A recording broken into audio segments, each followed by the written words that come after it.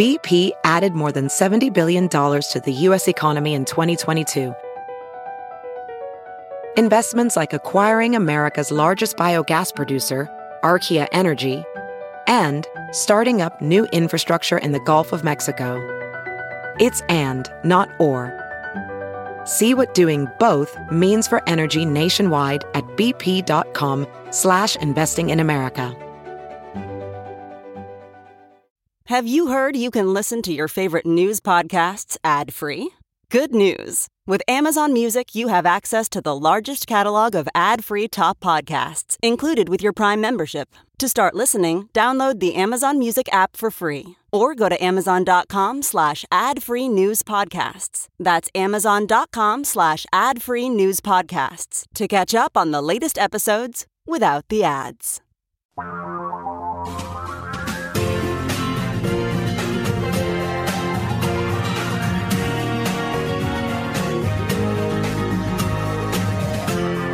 This is the Thom Hartmann Program. And welcome back. Thom Hartmann here with you. Let me just be very, very clear about what's going on the right. There is this theory based on a book called Camp of the Saints that is widely read across people on the hard right, the racist hard right. And it's called the Great Replacement Theory. And the idea is that white people are being replaced in the United States and across Western nations. This book was actually originally written in French and published in France. The edition in the United States is an American translation. And that this is an intentional act to, quote, destroy Western civilization, which means white Christian civilization, and replace it with brown and Muslim and black and whatever, right? Just, it's not white people. And this is why the guys were chanting in Charlottesville, "You will not replace us." And what he was saying is that, what they were saying was you as a culture, and then the next chant was Jews will not replace us, and that was a specific reference to George Soros, because part of the Great Replacement Theory is that George Soros, being a Jewish billionaire who funds pro-democracy projects around the world, that he was like one of the grand wizards, one of the grand leaders of the Great Replacement Project to do away with white people. And Trump was like, oh, they're very fine people, and they've got a point. And basically, Donald Trump and his followers are all in on the Great Replacement Theory. So with that in mind, listen to what Tucker Carlson said on Fox so-called news. Quote, "The people," and by the way, you can read this at MediaMatters.org. "The people who made the Afghan occupation possible would like to see a lot more of our southern border, much more unrestrained immigration to the U.S. Bring in the refugees, they're screaming, tonight. That's the only lesson they're taking from this debacle. There's lots of time to spare as Americans die of fentanyl ODs and millions of foreign nationals whose identities we can't confirm moved here. But when it comes to bringing Afghans to our country, there's no time to spare." And then he goes on. He says, "So we're getting it. And if history is any guide, and it's always a guide, we will see many refugees from Afghanistan resettle in our country in coming months, probably in your neighborhood. And over the next decade, that number may swell to the millions. So first we invade, and then we are invaded." In other words, brown people, people who are not necessarily Christian, but in particular, they're not white people, are coming to America, and they're going to replace us. This is just, astonishing. So, anyway, your thoughts on this. Israel in Chandler, Arizona. Hey, Israel, what's up? Good morning, Tom. I've been consuming the news just as you and everybody else over the last few days and everything.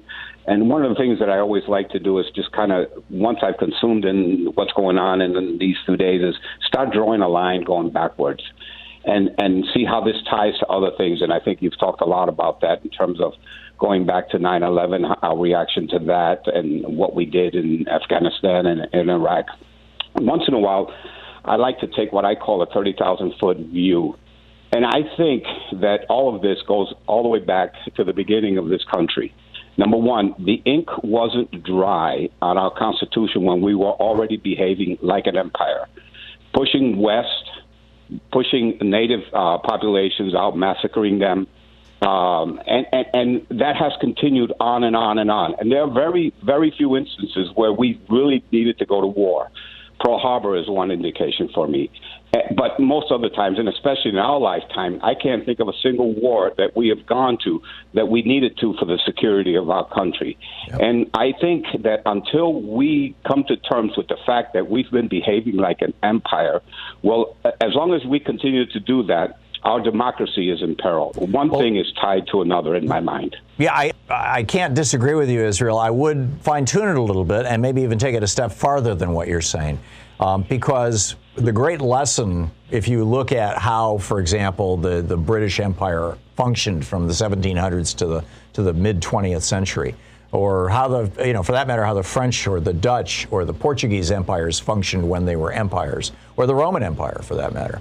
Yes, they would invade other countries, but they would very quickly create essentially collaborative agreements with those countries. We will build roads in India, the British said, if in exchange you will pick cotton and send the cotton to England to be made into clothing. They integrated their economies with the countries that they had conquered. The countries adopted their language. When I worked in Uganda, people were no longer speaking Bantu, they were speaking English, right? It was an English colony. The same in India. There's over 700 languages in India, but the dominant one is English because it was dominated by the United Kingdom for so long. So, even the countries that have behaved as empires historically have not done it as stupidly as we did in Vietnam, Afghanistan, and Iraq. Correct. I agree. Yeah. And I think that, just being an empire is really out of fashion. I mean, it just, in the 21st century, it doesn't work. It hasn't, and frankly, I don't think it worked in the 20th century. This is stuff that should have been left behind in the 19th century and before. And frankly, I mean, you could argue very strongly it never should have happened at all. Yes. But for all practical purposes, it's just like not even possible anymore. Yeah. And then we get to these definitional things. What is an act of war? What does war mean? Why are we engaged in military conflicts without a congressional declaration of war? The last one we had was World War II, and we've been involved in all kinds of these things. Another guy, I need to go back and edit my op-ed from yesterday. Another time we were lied into war was Ronald Reagan in Grenada. I mean, that war lasted, 2 days? But, it was like Reagan said, oh, my God, they're coming for the students, the American students at the medical school in Grenada. Who is they? Well, it was, I'm forgetting his name now, but, the president of that country, Grenada, was like, we're going to have a national health care system for everybody in the country, and we're going to institute national unionization. And Reagan said, that's communism. You can't have that. That's what he was trying to save the students from. And I mean, it's like this is nuts. Anyhow, Israel. I think if I could just one quick thought, I think how we come to terms with our history and how that determines us moving forward will go a long way towards whether or not we are a Britain, meaning we realize we can't control this empire and establish a relationship, as you've indicated, with the countries, with other countries around the world, or we disappear like the Roman Empire did, overcome by peoples from other lands. Yeah. And, those are the choices before us. I think you're absolutely right. And let us not forget that when the Roman Empire collapsed, it was bloody, it was horrible, it lasted generations, it was a god-awful mess, and we don't want that here.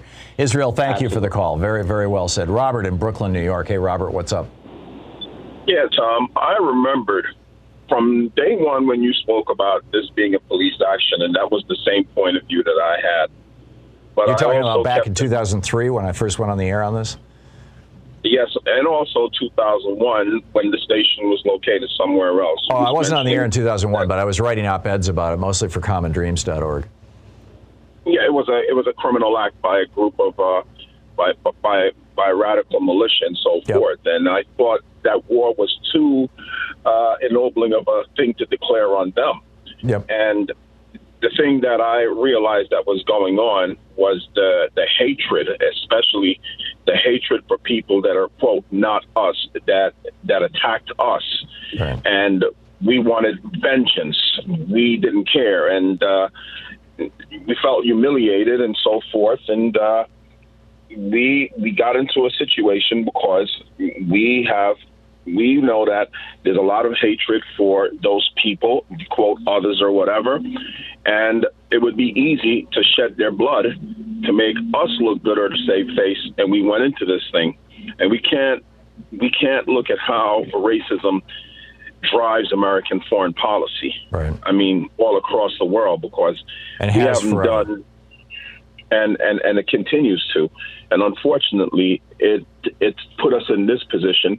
We're not going to change their gods. We're not going to change their beliefs. We're not going to change anything. Okay, they don't want it. Right. They reject it. They have their culture and so forth, and we should have known better. Yeah. And like you said, it should be called an occupation. Yeah. Well, it has been an occupation. I mean, when Bush declared mission accomplished, he was right. The war was over. It had turned into an occupation, into a 20-year occupation, or in the case of Iraq, an 18-year occupation. But Robert, right on the point. Thank you very much. Very well said. Picking up your thoughts on this. We'll be right back. You're listening to Thom Hartmann. Visit ThomHartmann.com for audio and video archives. The war was over in a month. In both Iraq and Afghanistan, we are ending a 20-year occupation.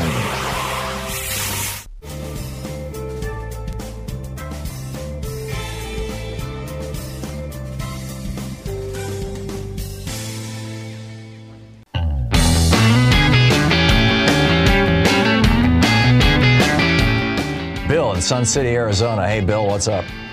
Hi, Tom. It says here you say 9/11 didn't actually happen. It was a film? Well, think about it, Tom. Let's freeze frame here for a second. 1 second before the airplane struck the building. Okay. I thought you said the airplanes didn't strike the buildings. Well, the supposed airplane struck the building. So my friend Jerry, who lives in New York City and saw all this happen, he was hallucinating? Perhaps. I've known him since the early 70s. He's my best friend. I believe him. You know, the amount of time that you know somebody doesn't preclude. Okay, so Bill, what happened? What happened if the planes didn't strike the buildings? Okay, the nose cone struck the building. The softest part of that airplane struck steel reinforced concrete, steel rod reinforced concrete, and the supporting upright beams alongside it. What you saw wasn't the airplane striking the building. What you saw was the building absorbing the airplane. Should an airplane strike a building, an airplane struck the Empire State Building. They picked it up on the streets and avenues below.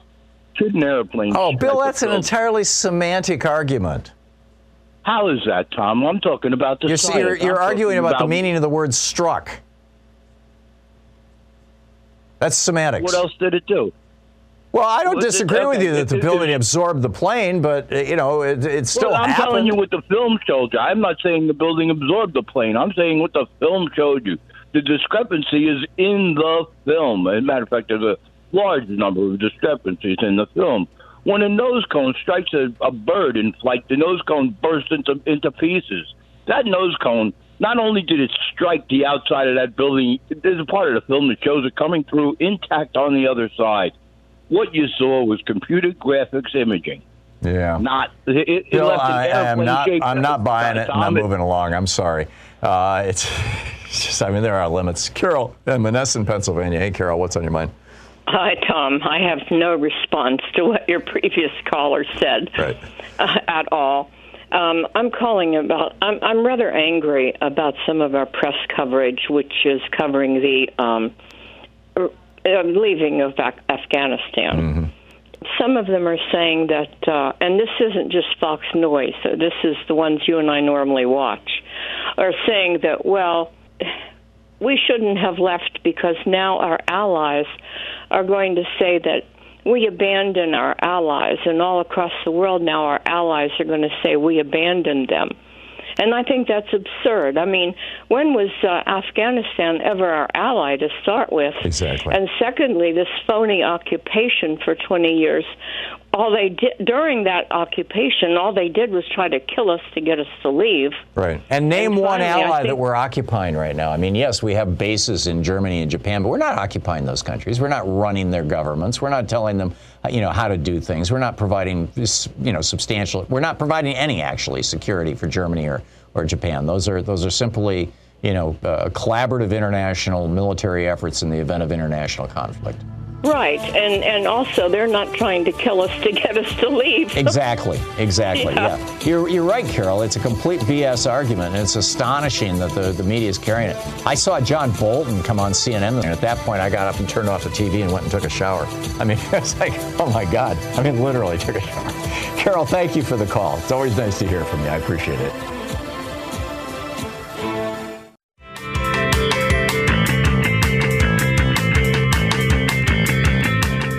Scott in Portland. Hey, Scott, thanks for listening to X-Ray FM. What's up?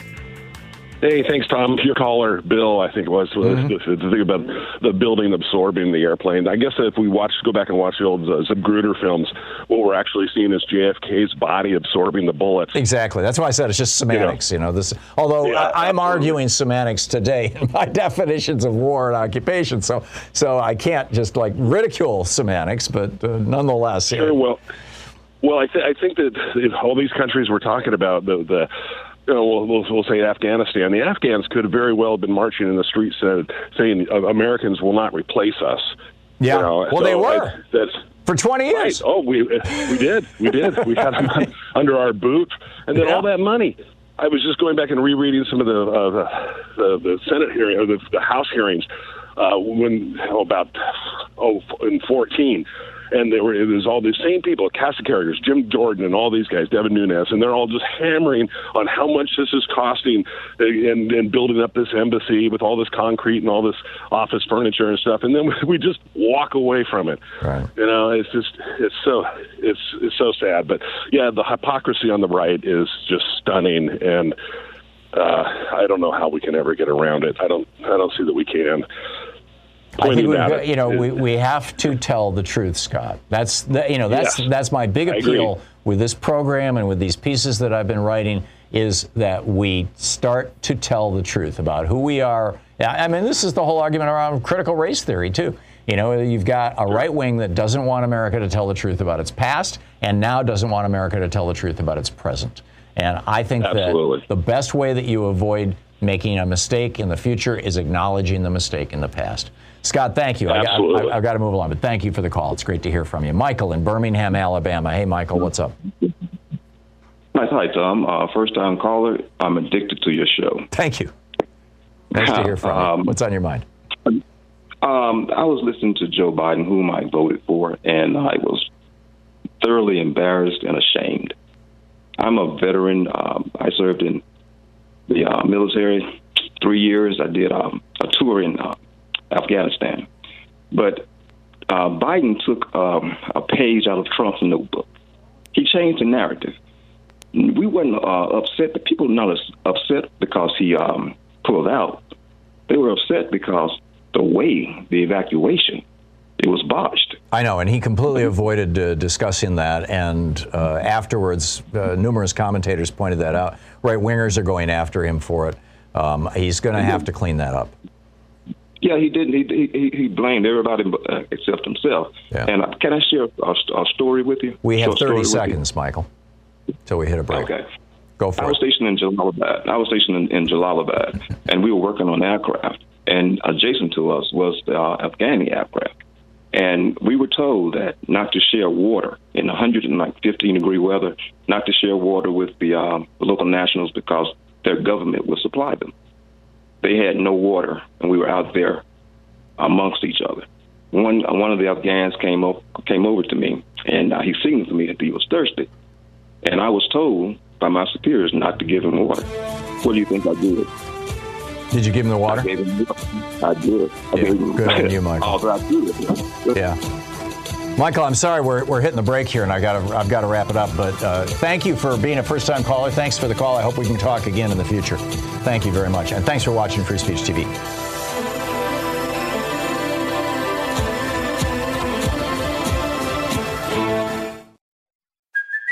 Hey, it's Kaylee Cuoco for Priceline. Ready to go to your happy place for a happy price? Well, why didn't you say so? Just download the Priceline app right now and save up to 60% on hotels. So whether it's Cousin Kevin's Kazoo Concert in Kansas City, go Kevin, or Becky's Bachelorette Bash in Bermuda, you never have to miss a trip ever again. So download the Priceline app today. Your savings are waiting. Go to your happy place for a happy price. Go to your happy price, Priceline.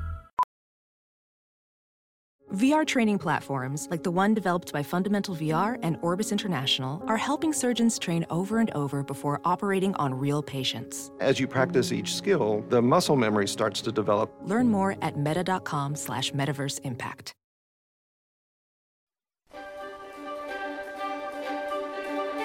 Our book today is From Slave Ship to Supermax, Mass Incarceration, Prisoner Abuse, and the New Neo-Slave Model by Patrick Elliott Alexander. This is Chapter 1.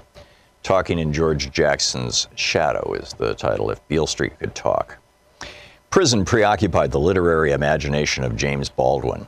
Yet his biographer David Leeming is one of the few to notice that prisons and prisoners were a significant part of Baldwin's own personal experience. Even the most cursory glance at Baldwin's published works and interviews bear out Leeming's important observation. In his essay Equal in Paris, 1955, Baldwin reveals that during his time in France, he was, quote, arrested as a receiver of stolen goods and spent 8 days in prison. While confined, Baldwin witnessed with great shock another incarcerated man's bleeding and wounding go unattended intentionally by prison staff. In his longer essay, No Name on the Street, 1972, Baldwin reflects on frequent prison visits that he made to his friend Tony Maynard, a black man who suffered violent treatment from guards after he was falsely accused with the murder of a white U.S. Marine. Baldwin's advocacy for black political prisoners in particular deeply informed his writings and public addresses throughout the 1970s and included actions such as aiding in the release of imprisoned Black Panther Party co-founders Huey P. Newton and Bobby Seale. In 1970, Baldwin was so outraged by the appearance of Angela Davis, the black revolutionary and advocate for political prisoners, in handcuffs and mock mugshot posture on the cover of Newsweek magazine, that he published an open letter to the New York Review of Books in which he deemed her jailing a continuation of slavery and a foreshadowing of a radicalized epidemic of mass incarceration at one and at the same time. Quote, only a handful of the millions of people in this vast place are unaware that the fate intended for you, Sister Angela, and for the numberless prisoners in our concentration camps, for that is what they are, is a fate which is about to engulf them too, end quote. When Baldwin spoke out about racism in the criminal justice system in the Dick Cavett Show in 1973, he won widespread admiration among imprisoned black communities, receiving, quote, so many letters from them that he determined to arrange a Christmas version of his musical drama, The Hallelujah Chorus, that would tour American prisons. Finally, in 1982, Baldwin published a letter in which he insisted that artists and prisoners have more in common with one another than have servants of the state. Baldwin was a stranger neither to witnessing nor to writing about prisons and prisoner abuse. Yet Baldwin's oeuvre had not been examined extensively in the context of his engagements with the literature and life experiences of imprisoned men and women. This chapter focuses on Baldwin's understanding of prisoner abuse and police intimidation as interrelated, radicalized social control functions of the contemporary U.S. carceral state, and pays careful attention to how his historicizing of radicalized state violence in fiction is shaped by his admiring engagement with the writings of imprisoned intellectuals. Baldwin, I contend, alludes to the human chattel conditioning, disciplinary violence, and economic exploitation that typified the institution of slavery in his Black Liberation Movement era short stories and novels to situate his black working class characters' subjection to racial profiling, police brutality, wrongful incarceration, indefinite solitary confinement, prisoner abuse, and premature death in racialized historical context. Focusing mostly on Baldwin's novel If Beale Street Could Talk, 1974, this chapter explores how Baldwin, inspired by the narrative techniques of the imprisoned intellectual George Jackson, links a repressive logic of racial terror from the era of antebellum slavery with the state's practice of white supremacist social control into the contemporary criminal justice system. I argue that by incorporating Baldwin's conception of neo-slavery into the elusive framework for Beale Street, Baldwin elucidates the predictability, rather than the aberrant nature, of black men's hypercriminalization, incarceration, and brutalization by the state. Beale Street thus exemplifies well what I theorized in the introduction as a neo-abolitionist novel.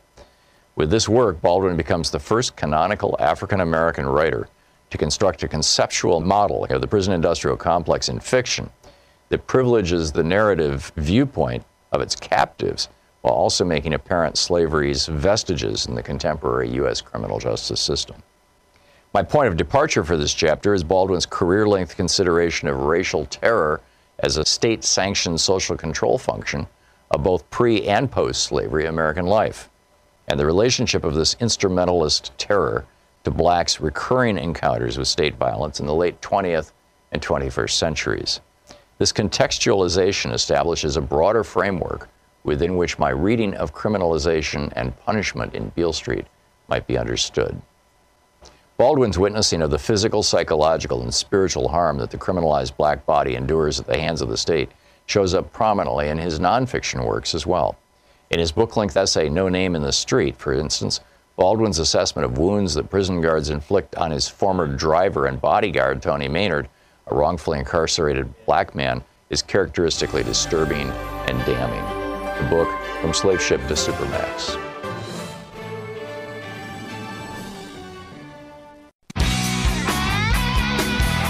Tom Hartman here with you. Kenyatta in Los Angeles. Hey, Kenyatta, what's up? Hello. I wanted to, I know that you've been covering the situation in Afghanistan, understandably so, all week. And I had a comment I wanted to make about that, Tom. You know, since World War II, I think it's arguable that the United States has, quote-unquote, won any war. First of all, the American people, so to speak, are never told what that victory should look like. Certainly can't claim victory in Iraq. I mean, Iran has more influence there than it ever has. Can't claim victory in Vietnam. Can't claim victory in North Korea. Certainly can't claim victory in Afghanistan. So I think that until the United States rids itself of this penchant for violence, and I really think that's the root of it. If you take violence out of the equation, the United States really has accomplished nothing. Not even domestically does it accomplish things without violence. And I think that's really where the American people have to do some soul searching, because we no longer live in a society or a world where you can go around beating up people and taking their things. It's just the dynamics aren't there anymore. Yeah. And lastly, I wanted to say, if I could, Tom, as all of this talk of Afghanistan has swirled around all week long, and people are pontificating on a place that most of them can't even find on a map, 1,800 miles away in Haiti, I have almost 2,000 black men, women, and children who have died, and I've heard nothing about it.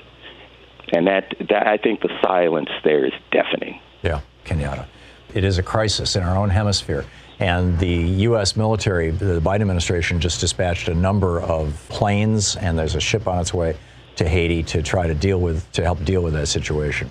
But spot on everything you said, and thank you very much for it.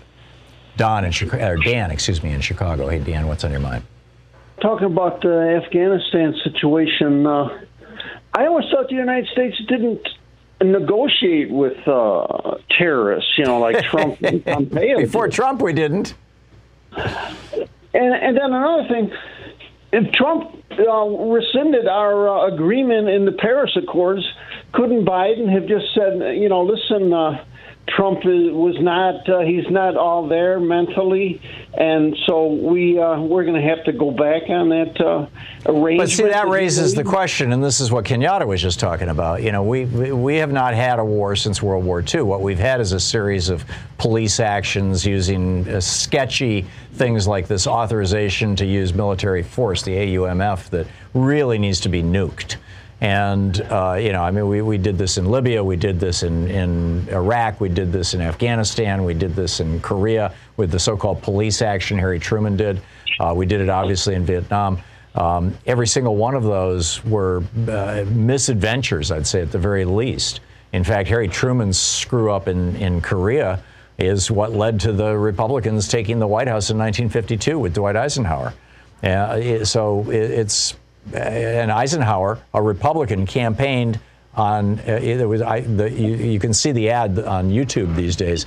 It was this elephant marching across a cartoon of an elephant marching across a stage, a theater stage, with the curtains and everything, with a big drum, those big drums that you put in front of you, for marching bands, beating the drum, and the drum had the word peace on it, and the voice over it says, "Vote for Eisenhower, vote for peace."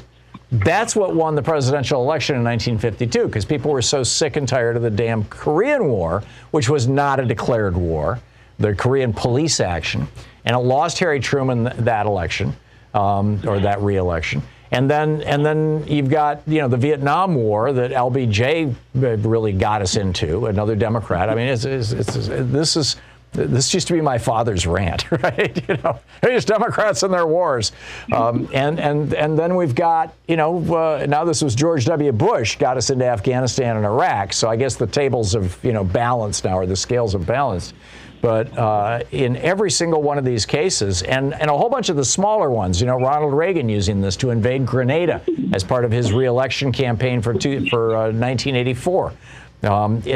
Every single one of these efforts has been, in my opinion, unconstitutional. The Constitution says only Congress can declare war. And when Congress declares a war, they make it very clear exactly who is the recipient of that war and how that war, what it will look like when that war is over. And we have not been doing that, again, as Kenyatta pointed out, and it's just nuts. It is just a complete nuts. It's completely nuts. Dan, thank you for the call. Rick in Queen Creek, Arizona. Hey, Rick, what's on your mind?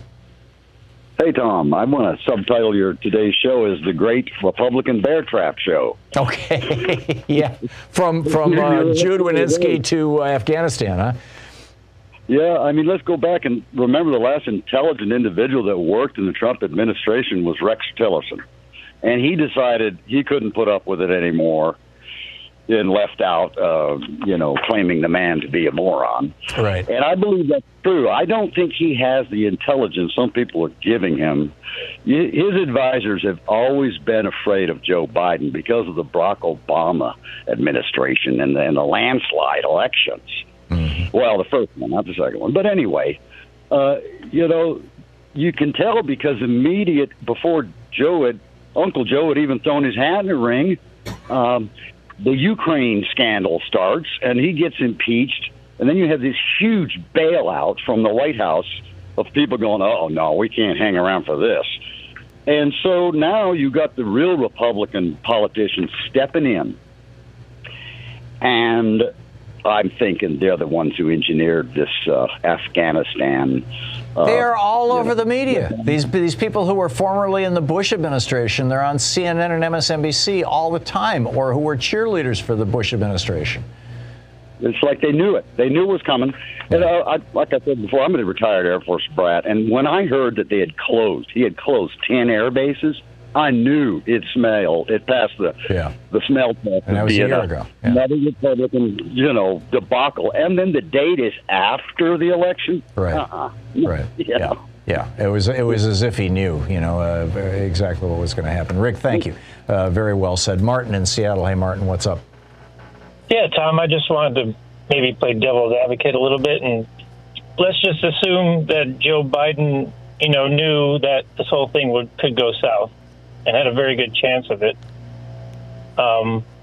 Which is what he told George Stephanopoulos, by the way. He said, I don't see any way to get out that's not disorderly. Right. I mean, and of course, Biden said that he didn't think it would happen. He said it was very remote. But you're right. I can't believe that. Yeah, we had a very mixed message. This is why I was, the day before yesterday, I was saying Anthony Blinken, heads need to roll. So we know that, let's just say that Joe Biden knew this could go south. It seems pretty obvious. Everybody else knows. But so why would he have let it happen?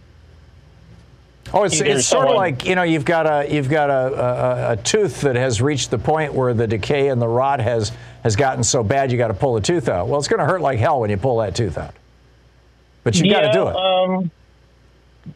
So you would think that this is a long-term plan? Yeah, I mean, we had to get out of Afghanistan. We're going to have to get out of Iraq next. And it's like, these two wars that George W. Bush lied us into. I saw this meme on Twitter that, somebody that I follow on Twitter was posting. It was a picture of George W. Bush, and he was like, I lied you guys into a 20-year-long war, and you suckers, you morons, are arguing about who's responsible for the death and destruction. Is it Biden or is it Trump? Ha, ha, ha, says George W. Bush. I mean, let's be sure that we understand where the blame lies in this, who actually got us into this war. And George W. Bush is sitting around pontificating now about whether Biden is doing this correctly. What the hell? LBJ is still remembered as the guy who gave us the Vietnam War, even though Jerry Ford ended it. I hope that history records this as George W. Bush's war, not as Joe Biden's. You're listening to Thom Hartmann. Visit ThomHartmann.com for audio and video archives.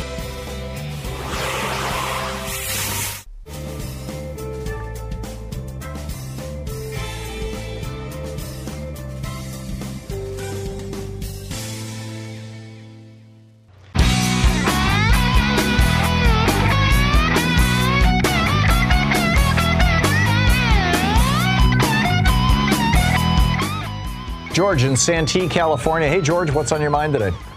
Thanks for watching Free Speech. Thanks for taking my call. I question the level of danger that these people we're evacuating from Afghanistan are in. And here's why. Supposedly, I guess we had 300,000 Afghan soldiers that we were paying to actually shoot at the Taliban. Right. And all they had to do was lay down their arms and swear allegiance to the Taliban. If they're not in danger, how much danger could these people be in?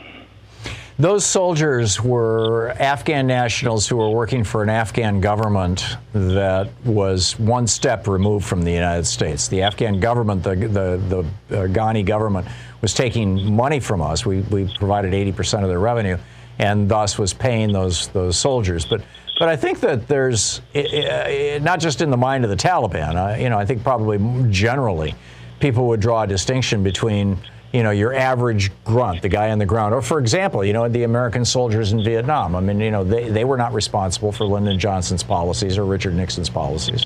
So they draw a line, they draw a distinction between the people who were just, trying to provide for their families by taking a job in the military versus the people who actually integrated themselves into the U.S. military by being translators or by being technicians or by being scouts, or there's a whole bunch of job categories where people were actually working day to day with the U.S. military. When those are the people that are being viewed as turncoats. As quislings was the old phrase, after the Norwegian collaborator with the Nazis. And we should have seen this coming. Well, apparently we did see it coming. We just didn't, in my opinion, we didn't respond anywhere near fast enough. And we put way too many restrictions on how do we identify who these people are. Make sense, George? Well, I know that when it comes to the wars, the lies never stop. Yeah. And some of this might be created just to give a picture of chaos, just for the optics of it. Well, it could be. I mean, what's going to happen is the same thing that's happening on our southern border, that you've got some people who are legitimate, who have a legitimate claim to get out of Iraq because they worked with us and for us. Then you've got a lot of people who are looking at, or Afghanistan, excuse me. And then you've got a lot of people who are looking at just life in Afghanistan under the Taliban and thinking this is going to suck. Our country's going to go back to being, the poorest country in the world. It's going to be a hellhole. My kids won't be able to go to school. It's just going to be terrible. So I'm going to try and get on one of those airplanes and get to the United States and let them sort it out later. And so, the horrible conundrum that the State Department was facing, that Anthony Blinken was facing, and I'll give him this, I'll cut him this amount of slack, was how do you make the distinction between people who actually, their lives are at risk because they directly worked with us, in ways that were viewed as essentially traitorous by the Taliban and other people in Afghanistan, versus those people who are simply trying to get to the United States because they don't want to stay in a country that's going to go to hell in a handbasket. And, they came up, the State Department had this system with these visas where you had to prove that you actually worked for somebody, a contractor or the Army or the Navy or the Marine Corps or whatever. And it just became cumbersome and slow. And it was the main reason why, Biden moved back the departure date from May to August. But it didn't work like it was supposed to. And frankly, I think that our State Department deserves some criticism for that. Hopefully they'll clean this up.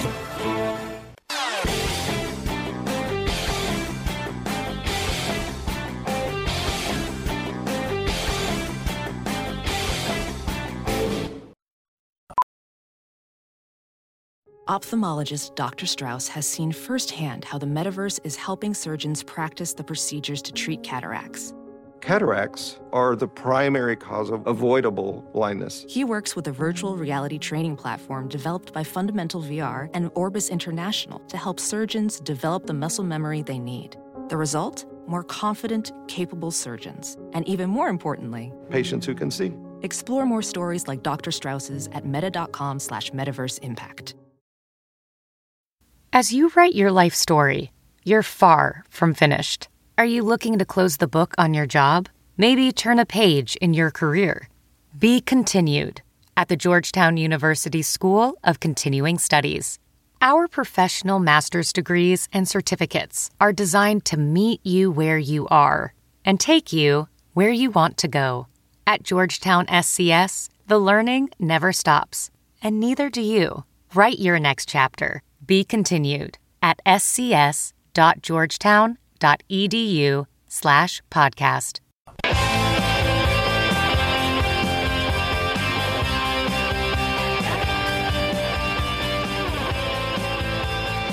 And welcome back. Thom Hartmann here with you. And boy, what a day, huh? Talking about what's going on here. Don in Winsboro, South Carolina. Hey, Don, you're on the air. What's up? Hey, Tom, good to talk to you again. I'm listening to you and other programs, and they're talking about how you just mentioned that LBJ is like the owner of getting us into Vietnam. Right. But I was a teenager in the 60s, and I remember JFK, and I Googled it. It said in 1961, JFK authorized 500 support troops, special forces into Vietnam. Yeah, they called them advisors. Okay, well, to me, I don't know, maybe even Eisenhower's had something to do with putting some people in Vietnam. But I think if it started in 61 with Kennedy, and it went on until Kennedy was assassinated, and I just don't give the whole ownership to LBJ. Yeah. Well, Kennedy made us a partisan in that war. You're absolutely right. We took sides in a civil war, which was a mistake. But it was Lyndon Johnson. It was after the assassination of John Kennedy, Harry Enrique Ruiz Williams, who was one of the leaders of the Bay of Pigs invasion, and worked with Bobby Kennedy to get the essentially hostages, the soldiers out of Cuba that had participated in that. He had to ransom them out. We paid the Castro government $1 million or more. And Harry worked with Bobby very, very closely. And Harry told me the story. They had the number 3 guy in Cuba, who was Ernesto, I'm trying to remember his name. It wasn't Ernesto. It was Juan Almejeda. He was the head of the Cuban military and the head of the army. And he had worked out a deal with Harry himself. Harry was a Cuban national. He had worked out this deal with Harry on behalf of Bobby Kennedy that if we could get a team into Cuba to assassinate Castro, then Almejeda would take over the country on behalf of the United States and basically turn Cuba back over to the U.S. So after the assassination of John Kennedy, while they still thought, Lyndon Johnson still believed there was a very good chance that Castro was behind killing Kennedy. When that happened, Harry and Bobby went into LBJ's office and said, we've got Almejeda in Cuba. he is ready for us to assassinate Castro and invade Cuba, and he will assist. And we would like you to say yes. And LBJ exploded. And Harry told me this story personally. I was sitting in a restaurant in Golden, Colorado, drinking whiskey with Harry when he told me this story. And LBJ just exploded and said, "I don't want to hear another word about those damn Cubans. And I'm up to my eyeballs in these effing Cubans." And he just went nuts about it because, again, he thought that the Cubans had something to do with killing Kennedy and that it was blowback for the Bay of Pigs invasion. And he said, "I'm going to make my stand against communism as far the hell away from this country as I can get. I'm going to do it in Vietnam." And that was, assuming that Harry was telling me the truth, and I have no reason to believe he wasn't, and events certainly lined up around that. I think that was the thing. If you were going to run for re-election in the United States in the 1960s, you had to prove your anti-communist credentials. And, it was a requirement. And, both Republicans and Democrats, although it was like the golden calf for Republicans, and Democrats are kind of being dragged along behind on it. And, so to the best of my knowledge, that is what started our, turning us from being a partisan in Vietnam under Kennedy into being an active participant in Vietnam under LBJ. And, it was, as we know now, it was a disaster. So okay, well, thank you, Tom. I enjoy talking with you, and I appreciate you and your staff and crew and all the good work you do. Thank you, Don. Thank you for your kind words. Milt in Ireland, Michigan. Hey, Milt, what's on your mind today?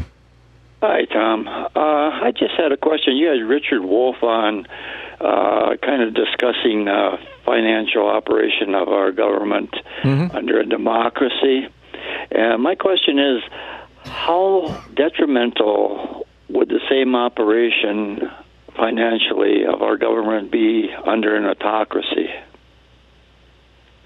I know the difference between a democracy and autocracy, but I don't really understand your question. Would the financial, let's say, aid to, let's say, food stamps, financial aid to low-income people, when Hitler took over Germany, he not only expanded the social safety net in Germany, the social welfare program, strengthened their single-payer healthcare system, but he also kickstarted German industry. He developed the Volkswagen, the people's wagon, the people's car, and built the German Autobahn.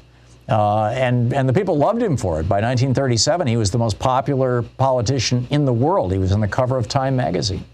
So, and he was a complete autocrat. So autocracy versus democracy, that's not what defines whether an economy works or not. It's whether the government's making the correct decisions. Okay? All right. I was just curious. Thank you very much. Thank you, Milton.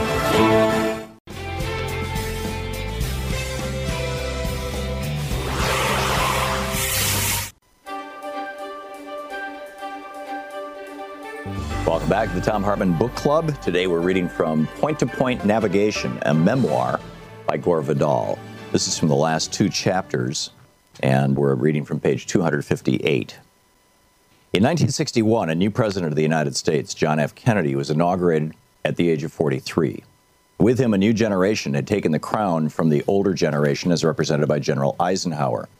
There was triumphant talk of a new frontier, presumably to be crossed by all of us into a bright new land where the only shadow that marred the prospect was that of the hideous, murderous specter of international communism centered upon the Soviet Union, against whom JFK had sworn to bear any burden to ensure the ultimate victory of freedom, liberty, and so on.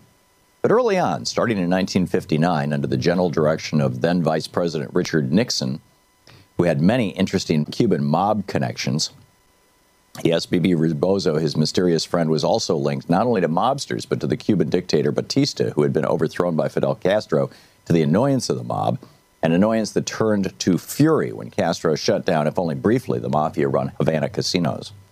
Elements of the CIA were soon attempting to murder Castro, who, like all Nixon enemies, was, if not yet a communist, worst, a communist dupe. The presidential election of 1960 was a close one, fought by Nixon and John Kennedy, an attractive Massachusetts senator whose father had, ironically, dealings with many mobsters during the pre-World War II period, as well as at the time of the prohibition of alcohol. The late film producer Ray Stark told me how during the short presidency of JFK, Joe Kennedy and Frank Costello, the retired New York mob overlord, would often have dinner at Kennedy's Central Park South apartment and rehash old crimes, often in the country of a retired teamster who gave great massages. Joe's mob connections were useful to Jack in the 1960 election and could easily have saved JFK's life in 1963 had Bobby Kennedy, in the interest of building himself up in the public eyes, not started arresting important mobsters, particularly in the so-called Appalachian Mob Conference, BUST, where they had all come together to confer about the secession of the leadership of the New York mob. I've long since forgotten how I first heard of the plot to kill JFK, while I had no idea at all of the Kennedy brothers' plot to kill Castro on December 1st, 1963, until I read a recent book by Lamar Waldron and Tom Hartman called Ultimate Sacrifice. It was assumed that the Cuban Missile Crisis of '62 had sufficiently alarmed JFK and Castro's mentor Khrushchev so that they jointly backed down, putting an end, so everyone thought, to such dangerous adventures. JFK had pledged not to invade Cuba if Castro would allow inspections of any remaining missiles on the island. Since Castro did not cooperate, JFK then regarded his pledge as inoperative. In the spring of 1963, according to Ultimate Sacrifice, more a literal than an ironic title, John and Robert Kennedy started laying the groundwork for a coup against Fidel Castro that would eventually be set for what they called C-Day, December 1st, 1963. Bobby, like Nixon before him, was in charge of what would be the most secretive operation of its sort in our history. Since the CIA had, in the eyes of the Kennedys, botched the 1961 Bay of Pigs invasion, the Department of Defense was to be in charge of this adventure, which would first engage mob hitmen to assassinate Castro and then replace Castro with a provisional government that would implore the United States to come to its aid and restore order. Ours is a society riddled with plots of every kind, from, let's say, one to bribe certain members of Congress to cheat Indians off of their casino money, to the financing, often secretly, of numerous presidential elections, while simultaneously great companies like Enron cheat customers, stockholders, and employees. Yet everyone who draws attention to all of this corruption is quickly denounced as a conspiracy theorist who means to undo the great fiction that anything truly wicked, at least in the murder line, must be the work of a solitary lone nut who is simply evil. Hence the setting up of Lee Harvey Oswald as the lone crazed killer of JFK, despite his own brief but presumably accurate statement after his Dallas arrest, "I'm the patsy." Then, as planned, his being gunned down by Jack Ruby, a fellow CIA asset. Oswald as lone killer for no reason at all, and addled Ruby, a one-time Chicago mobster who claimed to be deeply worried about the stress all this must be causing the widow Kennedy. And he goes on in Chapter 55. Ultimate Sacrifice describes how the Kennedy C-Day plan was penetrated by three mafia godfathers, Carlos Marcello, New Orleans, Santo Trafficante, Tampa, Florida, and Johnny Roselli out of Chicago. All three were being vigorously pursued by Attorney General Robert Kennedy, along with a dozen of their associates, of whom 6 were also working on the Castro murder case.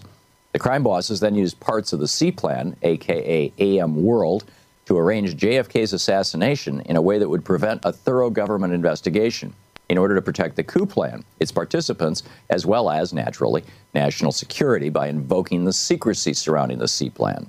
The mob bosses targeted JFK twice before Dallas, once in Chicago on November 2nd, JFK called off his motorcade, and then in Tampa on November 18th. He survived unscathed. Ultimate Sacrifice reveals and details why Robert Kennedy later told several close associates the name of the godfather, Carlos Marcello, who had ordered his brother killed. But he couldn't do anything about it for fear the Soviets might go to war. Ironic and tragic action. I recalled when over the years I'd asked why what happened at Dallas happened, I'd answer, because Bobby had broken a truce made with the mob by Joe Kennedy in 1960. The book, Point-to-Point Navigation by Gore Vidal.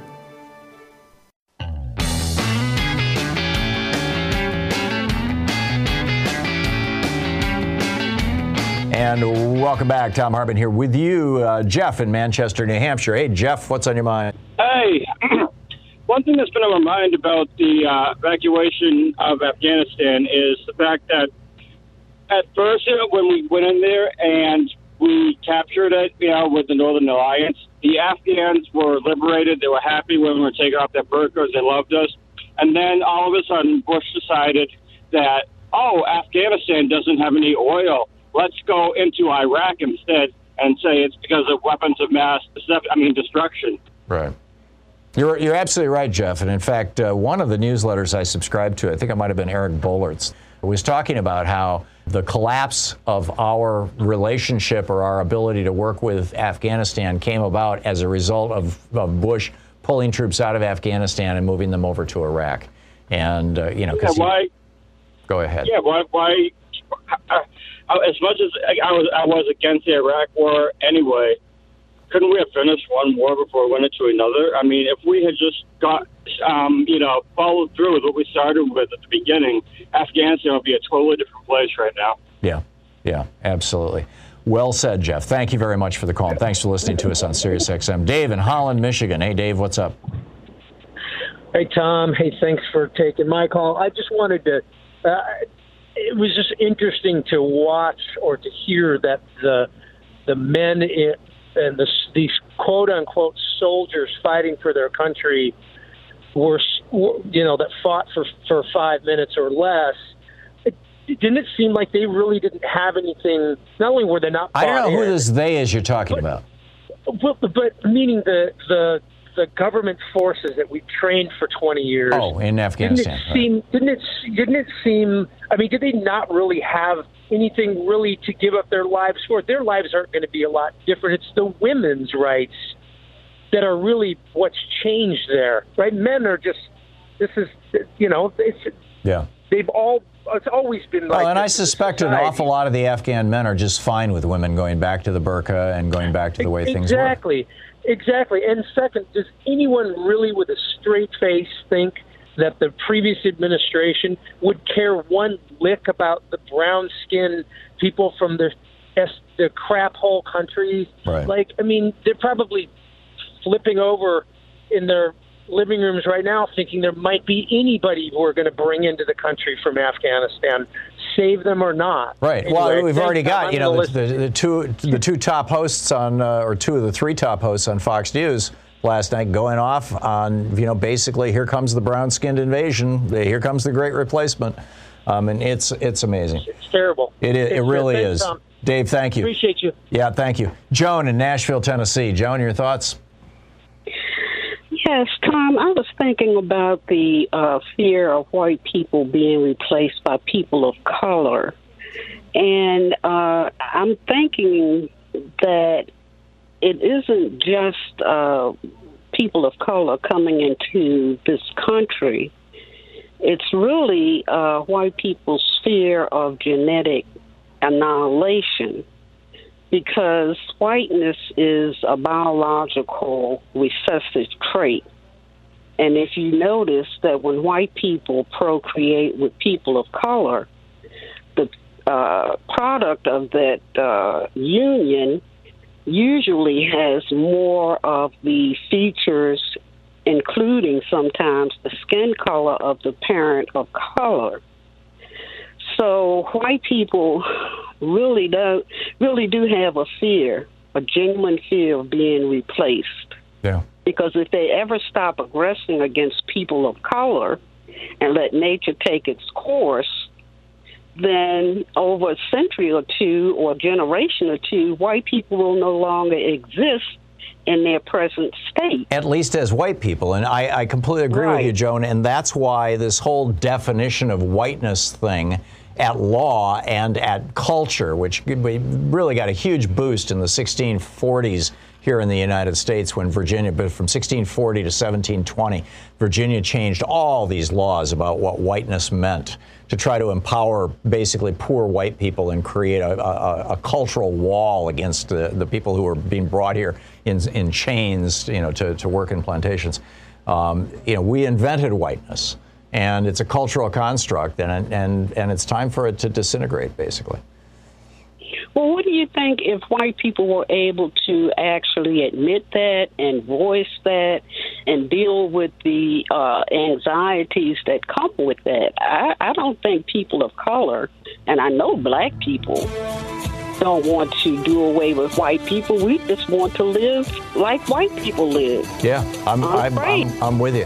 And I think that that's the subtext of the whole Great Replacement theory. You see these white supremacist militias out there running around with their guns freaking out. What they're expressing is fear. And I think you really put your finger on it, Joan. Joan, thank you very much for the call. We're out of time here. Thank you. We'll be right back.